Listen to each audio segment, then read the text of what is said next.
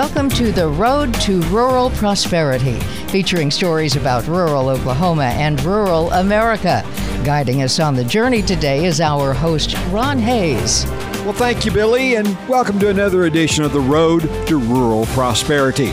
Today, we're pleased to have along with us the Dean and the Vice President of the Division of Agriculture at Oklahoma State University, Dr. Tom Kuhn. Dr. Kuhn offered his comments in recent days to the Oklahoma Genetics Incorporated annual meeting that was held virtually earlier this month. We thought that you might enjoy some of the comments that Dr. Kuhn had regarding the state of the university and enrollment that has remained strong despite the pandemic. Also, some of the comings and goings of some of the key personnel at OSU, and a look at New Frontiers as well. That's the effort to build a new ag hall at OSU. Today's Road to Rural Prosperity being powered by the Oklahoma Rural Water Association. And we're back with Dr. Tom Kuhn in just a few moments along the road to rural prosperity. The Oklahoma Rural Water Association. They've been representing water and wastewater systems across Oklahoma since 1970. The Oklahoma Rural Water Association was formed to enhance the quality of life in rural Oklahoma through the development and delivery of services and programs for the benefit of ORWA members and the rural people they serve. With communities from border to border, BankFirst lenders understand the needs of today's agricultural market. Whether you need to purchase land, equipment, or livestock, or maybe need an operating line of credit, call on BankFirst. They are a certified lender with the Farm Service Agency and can help with specialized financing when other banks can't. BankFirst is proud to serve the needs of the Sooner State's agricultural market. BankFirst is loyal to Oklahoma and you. Member FDIC, loan subject to approved credit. Now, on today's Road to Rural Prosperity, let's travel to the virtual Oklahoma Genetics Incorporated annual meeting, where one of their presenters was the Dean and the Vice President of the Division of Agriculture and Natural Resources at Oklahoma State University, Dr. Tom Kuhn. Let's join Dr. Kuhn for his remarks. I thought I'd touch on a couple of things, sort of division-wide. You know, at times I kind of go, what pandemic? And yet here I am at home today working from home because of the ice, not because of the pandemic. To make it tomorrow morning because I wanted to. In a way, we've actually, faculty and our students really it's supposed to be calling. And so I appreciate the opportunity to tell that story. We've had some changes underway at OSU and within our division. And of course, I can't go without talking about New Frontiers, our effort to build a new building for the college and the kind of improvements that we anticipate making at the agronomy farm. So we're not done by any means. We got a lot of work to do. As far as the pandemic goes, I think it's important for people to understand that OSU is really in a unique spot. And part of that, I think, is a lot of that's attributable to President Hargis' leadership, but also the way our faculty and staff and students adapted very quickly. So our enrollment in the fall of 2020 was actually up over what it had been the previous year. I mean, I know you've heard, and nationwide, there's been a tremendous drop off in student enrollment, but we were up. And I think a lot of that has to do with the way we adapted to the pandemic. Our college in particular was down slightly in the fall, just a couple of percentage points in our enrollment. We've recovered some of that this spring. And I think what happened in part was some students opted to go to a local community college for the first semester and then came back and joined us here this semester. So our numbers are still holding really steady. And as I said, our faculty and students really adapted quickly to the new model of using social distancing in class, some online instruction, everyone wears a mask and so on. Extension really adapted quickly also, and it really, the timing in a way was quite fortunate for us because just about a year ago right now, we went live with our new Extension web platform and subsequently a new platform for ag research or the experiment station, as well as for the Ferguson College. but it really made it easy for people to find our content at a time when they were looking for information. And of course, our staff adapted quickly. Our virtual field days, learned some things in the process. You know, if you're going to have a field day in Oklahoma, it's going to be windy. You just expect that. And if it isn't, you know, you take it as a blessing. But anyway, that threw a few curves at us. But our faculty and specialists really adapted well. We've seen a number of webinar series go on. A good example of that is Dr. Hagerman, Amy Hagerman in Ag Econ, really stayed on top of the whole coronavirus food assistance program and how that was creating opportunities for producers. The first version of that wasn't so attractive. Our favorite hard red winter wheat was left out, but the second round it came around and picked up a lot more of our commodities. And Dr. Hagerman was right on top of that. So she was providing webinars not only for producers, but also for our FSA office. And so I really am proud of the way our faculty have adapted. On research, you know, it's interesting. We never shut down on our research. And I didn't realize that was a big deal until I started hearing from colleagues around the country talking about, well, you know, we're trying to figure out how to start back up on the research. And it's like, start, what do you mean start up? And the fact is that there are some universities where scientists could not go into their labs or they could not carry out their field work.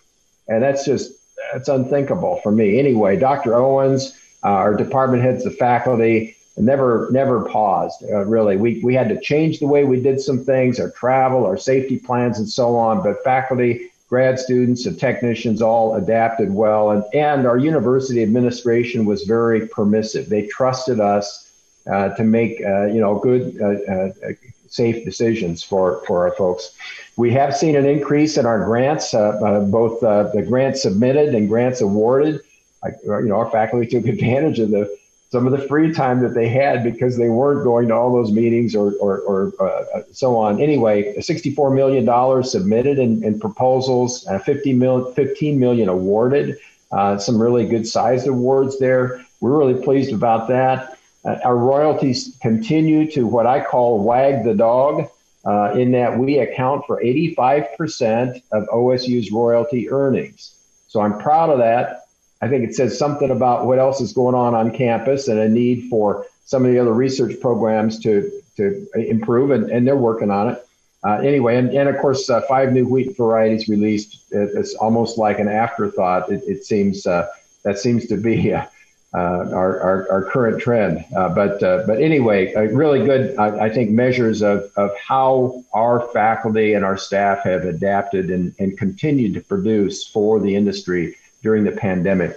As I said, we've had some changes in 3 department heads, new department heads on board. Dr. Moss, who's on our faculty, became the department head for Horton Landscape Architecture last spring. Dr. DeVise, also on our faculty in Ag Econ, came on as the new department head to replace Dr. Woods when he retired in Ag Econ. And then most recently, Dr. Mari Chin came to us from North Carolina State as the new department head in biosystems and ag engineering, and she is off to a great start. So I really appreciate having those new leaders in our organization, and I'm excited to see the kinds of things that they're doing with their faculty. Of course, we have some other things going on at OSU. President Hargis announced his retirement. That search process is underway. Prediction is we'll know who the new president is probably in late March or April. Provost Sandifer announced his plans to retire at the end of March, and that really is intended to be an orderly transition. When a new president comes in, they expect to hire a new chief academic officer or provost.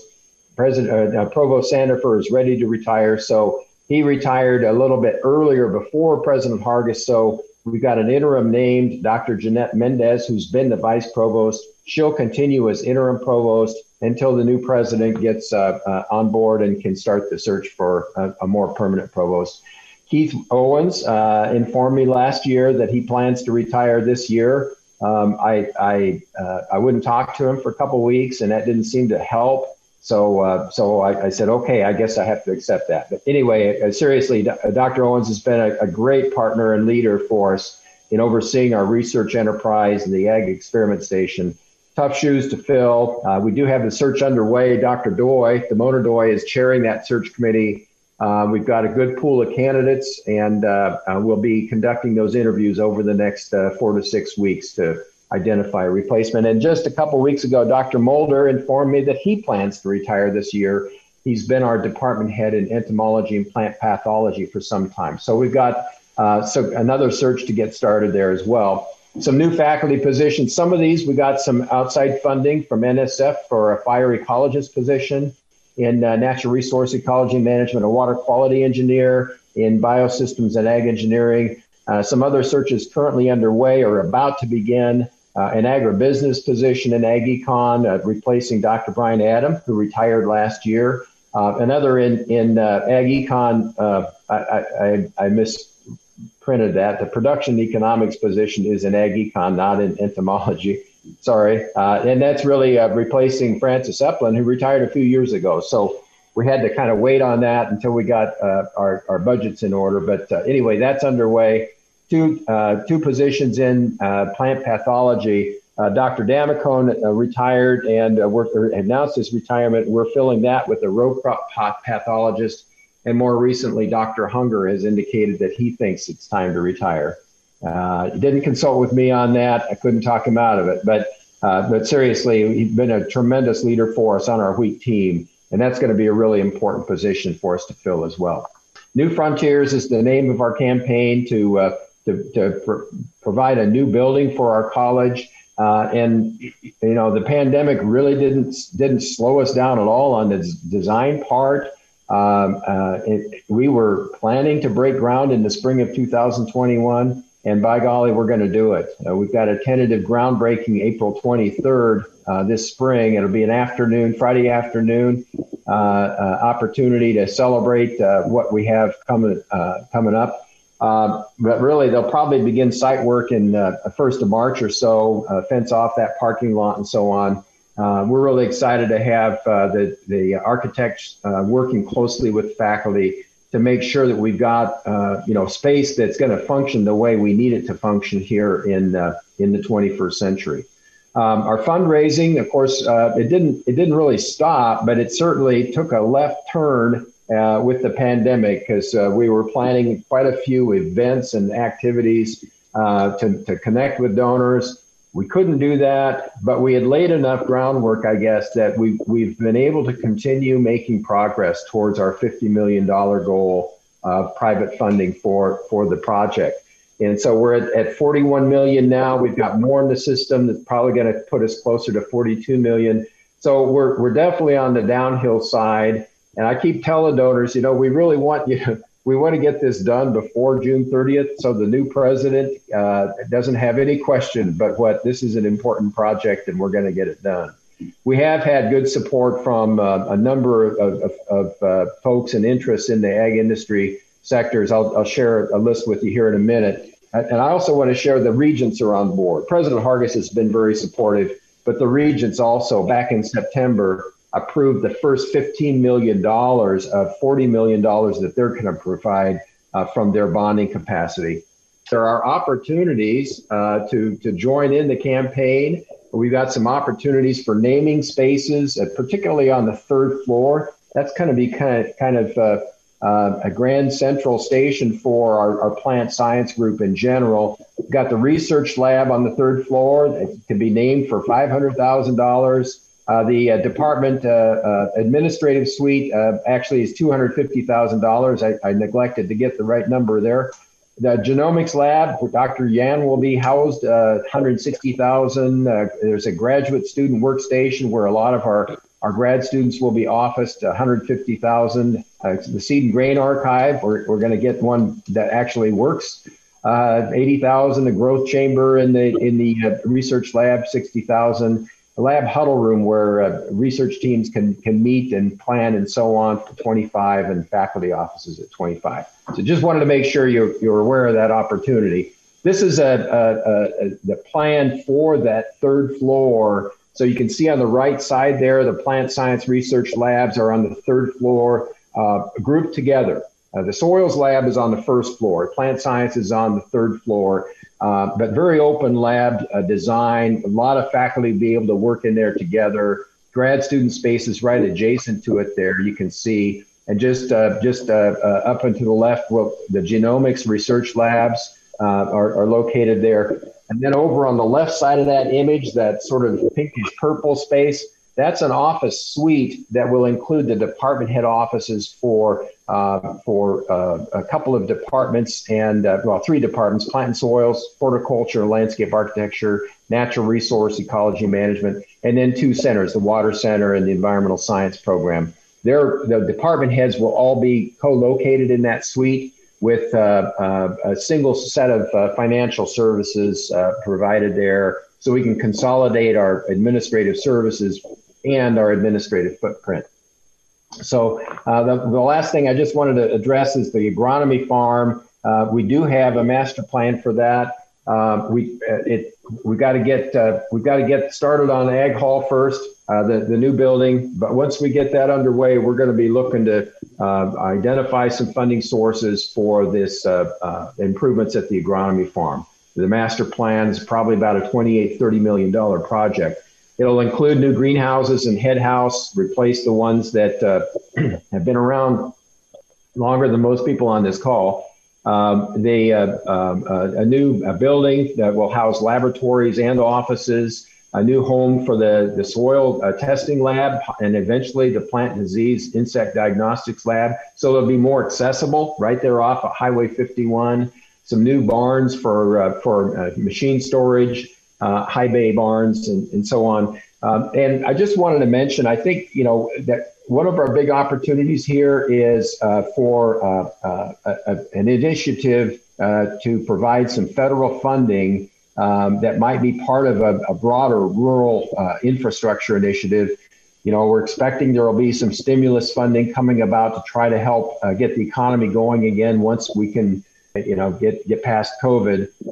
And I just have to say, American Farm Bureau and the Farm Credit Council have been great leaders for us in really a more systematic approach to infrastructure projects in rural America. That includes broadband, includes transportation and other infrastructure. And ag research is part of that. So, in fact, I've got an opportunity to tell that story today to the state presidents for American Farm Bureau. They have their bi-monthly meeting today, and I get to present about that on behalf of the land-grant institution. So we're excited about that. But this just kind of illustrates the point. You can see the sort of pale green line there for China. These are their investments in ag research going from 1990 up to the mid-2000 teens. Pretty sharp upward turn, right? Look at the United States. We've been kind of middling, and we actually have been on a downward trend where everyone else is on an upward trend. And so that really concerns us. And this is an example of how we can put some federal investment back into ag research by investing in infrastructure that is nearly 70% of it is really at the point of needing to be replaced. Our ag hall is a good example. Our agronomy farm is a good example. We're not alone. It's true at a lot of other land grants as well, that the ag research infrastructure is in need of replacement. So, we're shooting for the moon and asking for inclusion of about $11.5 billion that would be in a stimulus package that would go towards improving ag research infrastructure at our ag colleges and land-grant universities. So we'll see how that goes. We got to wait for someone, the administration or Congress to put a proposal forward, but we're doing everything we can to make sure that ag research is in that package and that we've got an opportunity to receive grants for funding that would help us address challenges like the redo of the agronomy farm. So I'll stop there and happy to answer questions. Again, I really appreciate the support of OGI and look forward to continued work with all of you in support of our ag industries certainly our wheat industry, but the others, the peanut growers and others that OGI serves. It's an important partnership to us. Thank you. Dean, thank you so much for a great report. Tom, you mentioned the groundbreaking ceremony. I'm sure you'll be publicizing that in the days to come. What are they telling you right now regarding completion day, when you'll be able to start moving in to new Ag Hall? It's a 30-month project. So fall of 2023, we'll be moving in. And what impresses me is that these guys have stayed on schedule. They told us that they would be ready for groundbreaking in the spring of this year. This was 2 years ago. They told us this, and we've said we're planning on that. And by golly, pandemic or not, we're getting that done. Construction's a 30-month project. So fall of 2023, we'll be moving in. We're telling freshmen students, hey, you're going to be in this building. Vice President, Dean of the Division of Agriculture, Oklahoma State University, Dr. Tom Kuhn. Thank you for joining us today for this special edition of the Road to Rural Prosperity.